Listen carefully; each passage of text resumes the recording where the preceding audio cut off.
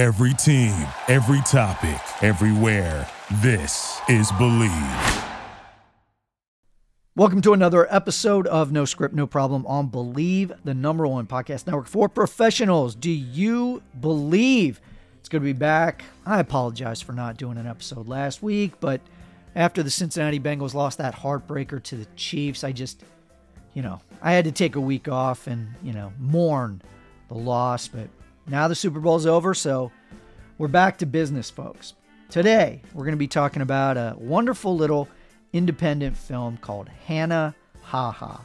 It is a small town coming of age tale about a young woman's life that gets shaken up when her big brother pays her a visit and kind of rips her world apart. I'll be speaking with the star of the film, Hannah Lee Thompson, as well as the writers and directors, Jordan Tatuski and Josh Pekowski. They're going to be telling us all about how they took a short of Hannah Ha Ha and turned it into a feature. I hope you guys enjoy the conversation as much as I did. Here we go. All right.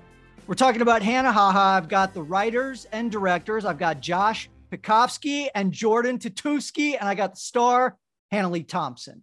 This is a great indie film. It hits you in the heart, makes you think, which is like the perfect indie film. Jordan, Josh, let's talk about kind of just how this project came to be. I start with a small town story about, this girl named Hannah. Talk to me a little bit about the genesis of the project.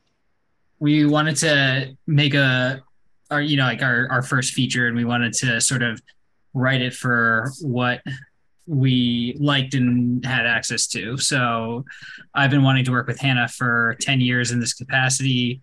Josh and I have been working on scripts for the last 10 years or so, and also have made a bunch of shorts. One of those shorts starred Hannah, and that was sort of the prototype of our workflow. It was successful. We had a lot of fun on that short film, and then we decided to sort of make our low budget feature. And I think Jordan and I feel like a lot of our writing, it kind of varies, but there's we've always kind of been drawn to the small town thing because we grew up in a small town, Massachusetts. And so I think when we were thinking about we just wrapped this short with Hannah in March, really had a great time making it, loved working with Hannah. I just felt really like everything felt right.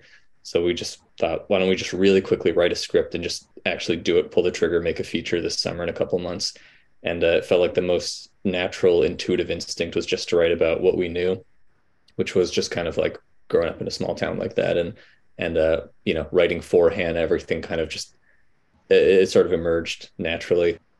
Yeah, Jordan has a very distinctive way about him, and everything he does is interesting. You just kind of never know what you're getting yourself into. And I think he also brings a very special group of people together. That's another strength of his. So I knew it was going to be, a good and fulfilling experience. And as Josh said, we had a great time making the short, and it was during the pandemic, so there really wasn't much else to do at the time. And it was just kind of let's go for it. And then it went well, and we sort of said that twice in a row with going on to do the feature. One of the things that I think every good indie film does is it has that relatability, and in Hannah's character, it's that I'm not really sure what I'm going to do with my life. Did that come from a personal experience, or was that something that you guys maybe it's something you've heard about, obviously with, the economy or something like that? Where did that kind of inspiration in terms of the script, where did that come from? We're definitely surrounded by, a lot of people that are finding their way and just sort of trying to figure out what's important to them. So that's definitely, we wanted to have something that would be almost a proxy for, what our generational struggles are.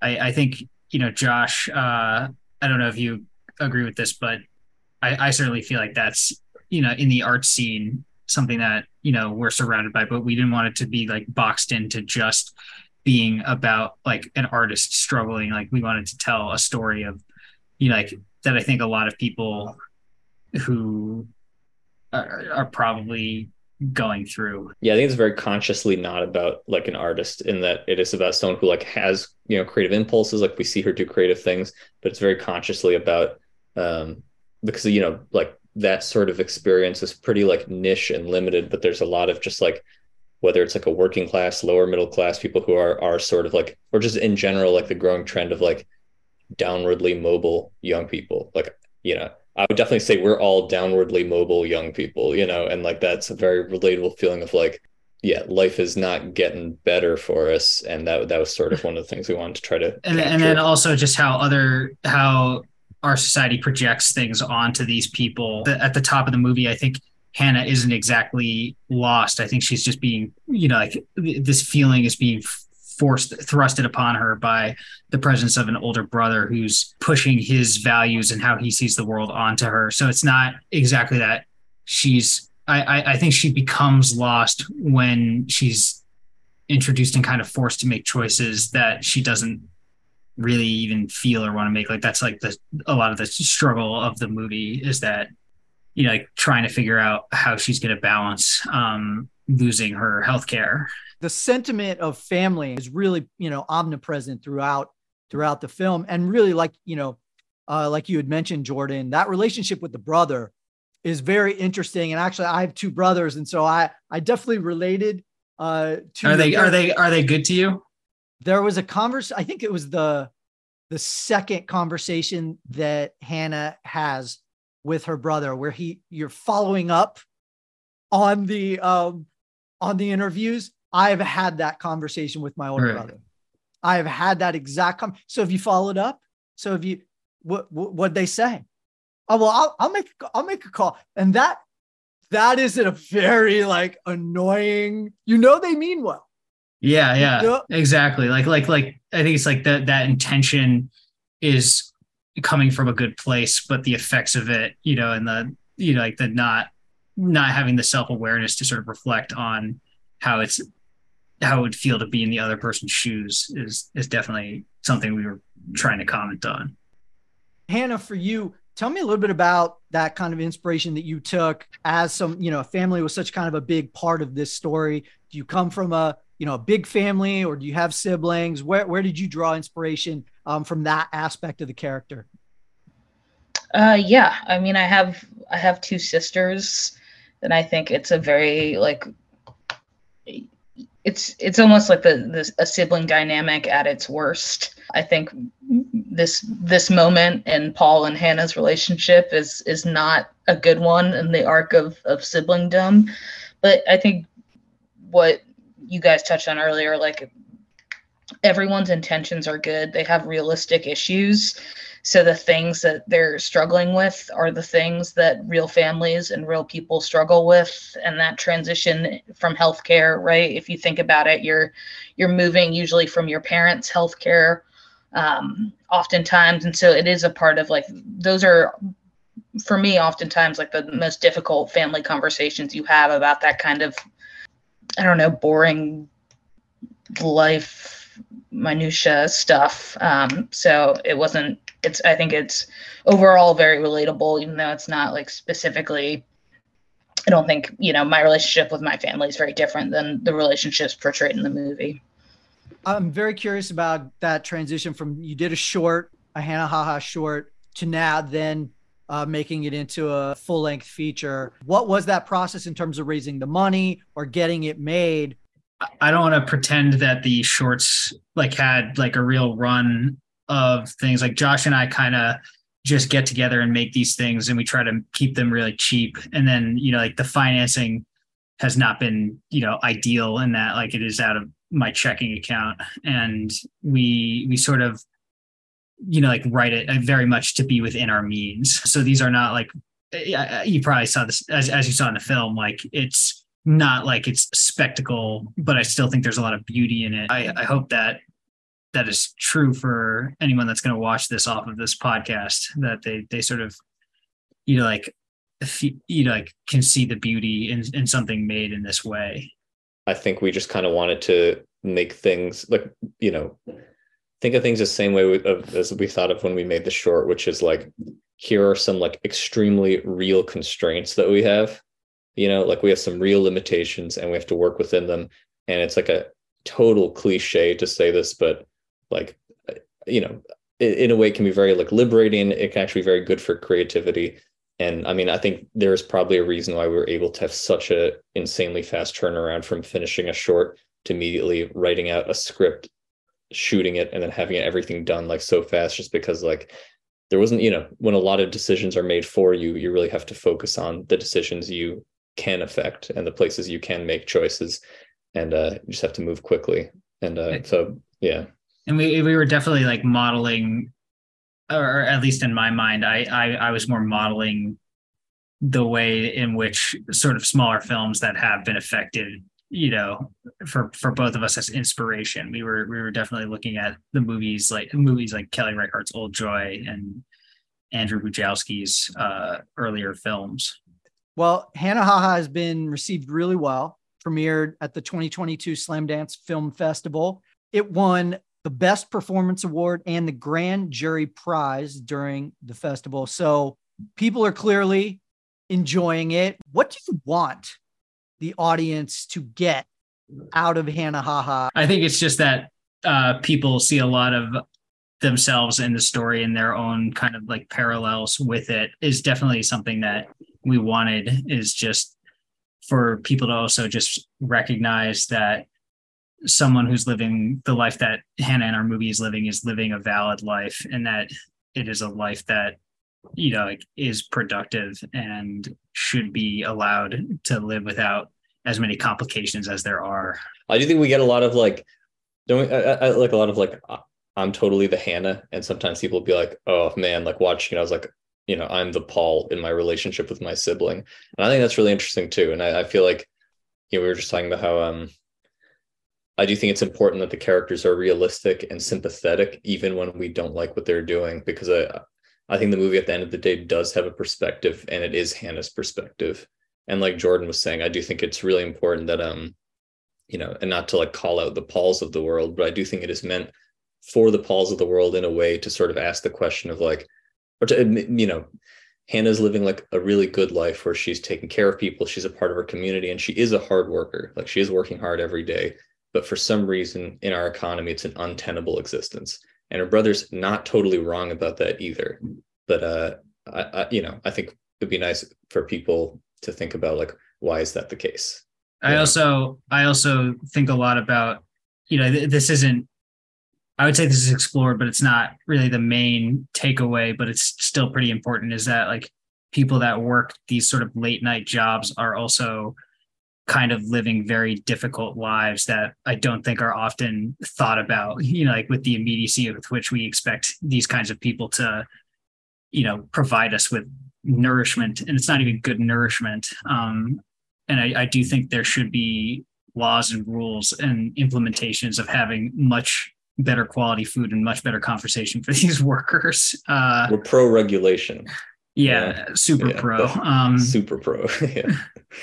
What I admire about the character is the like genuine connection and ability to enjoy small moments, small relationships. Like you see her interact with a bunch of smaller characters that are just people in her life. And even the way she interacts with her uncle is very, I think, unique. So I think it's a nice like reminder about genuine connections. Hannah, I'm curious, like, was this a challenging role for you, considering that it was pretty nuanced? The conversations were nuanced. Emotionally, it was kind of nuanced. It's not like Hannah was angry, got very angry. It's not like she was bawling all the time. Was it a challenging role because so much of it was very nuanced? No, they kept it right within my very small range, which I appreciated. Going into it like a blank canvas mentality, and just not trying to get in my own head about decisions, and just kind of letting things play out with Josh and Jordan's guidance was the right way to do it. Because anytime that we were filming and I did sort of try or to go for something or make a move, I don't know, take a beat, I don't even know what the term is, it wouldn't work. Distracting myself so that it just like kind of happened naturally was the way to go. And clear head. no idea what was going on the whole time type thing. I have to ask about, I didn't see any phones. I didn't see any cell phones. So was this an intentional decision, guys? We're anti-phone. I'm pro phone. I know it was like not, I know it was not super clear, but there were 3 instances of phones.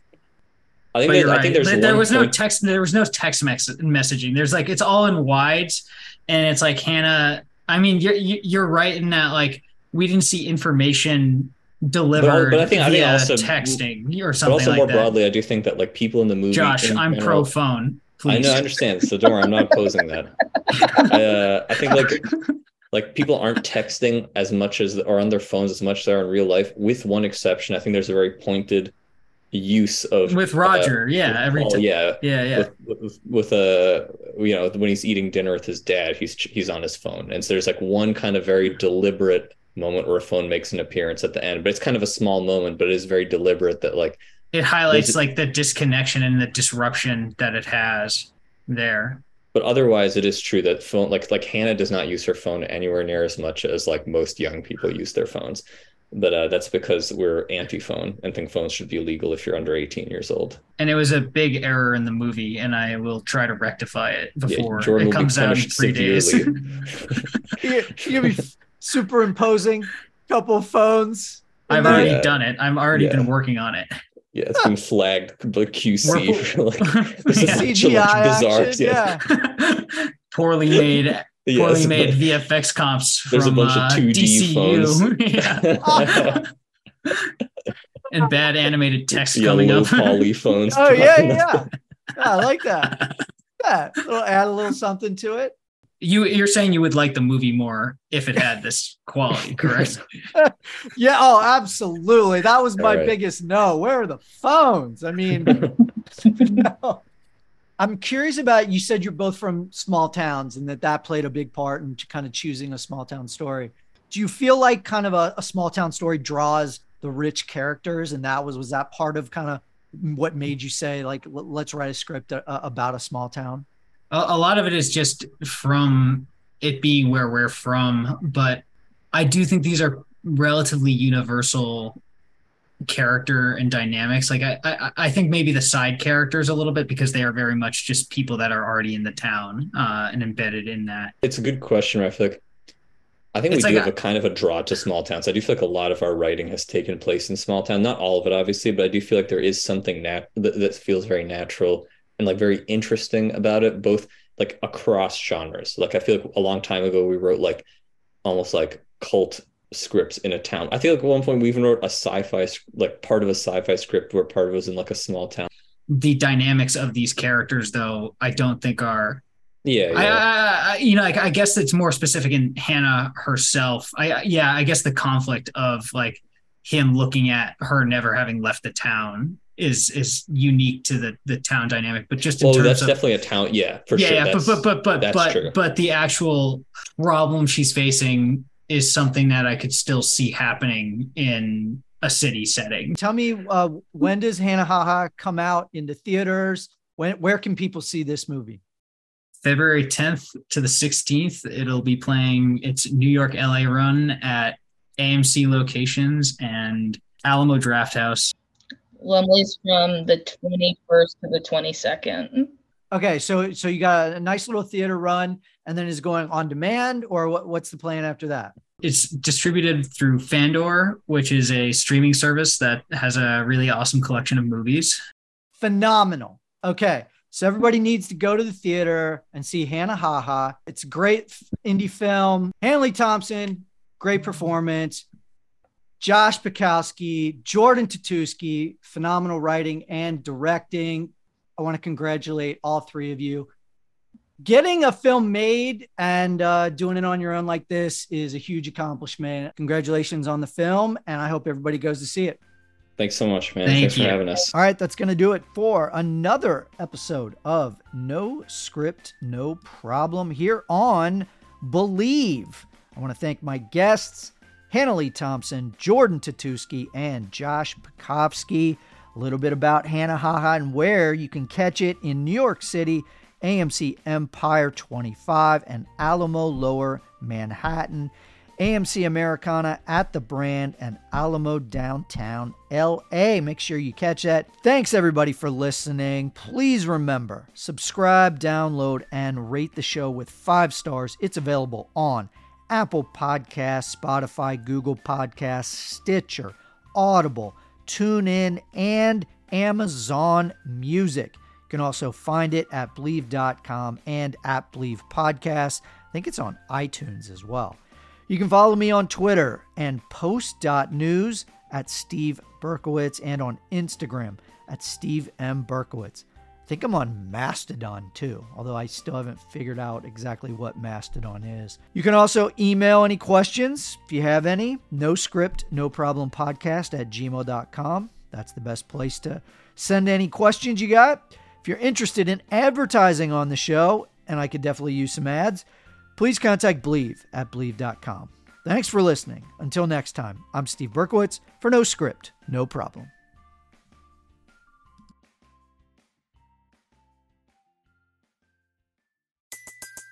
Everybody in your crew identifies as either Big Mac Burger, McNuggets, or McCrispy Sandwich.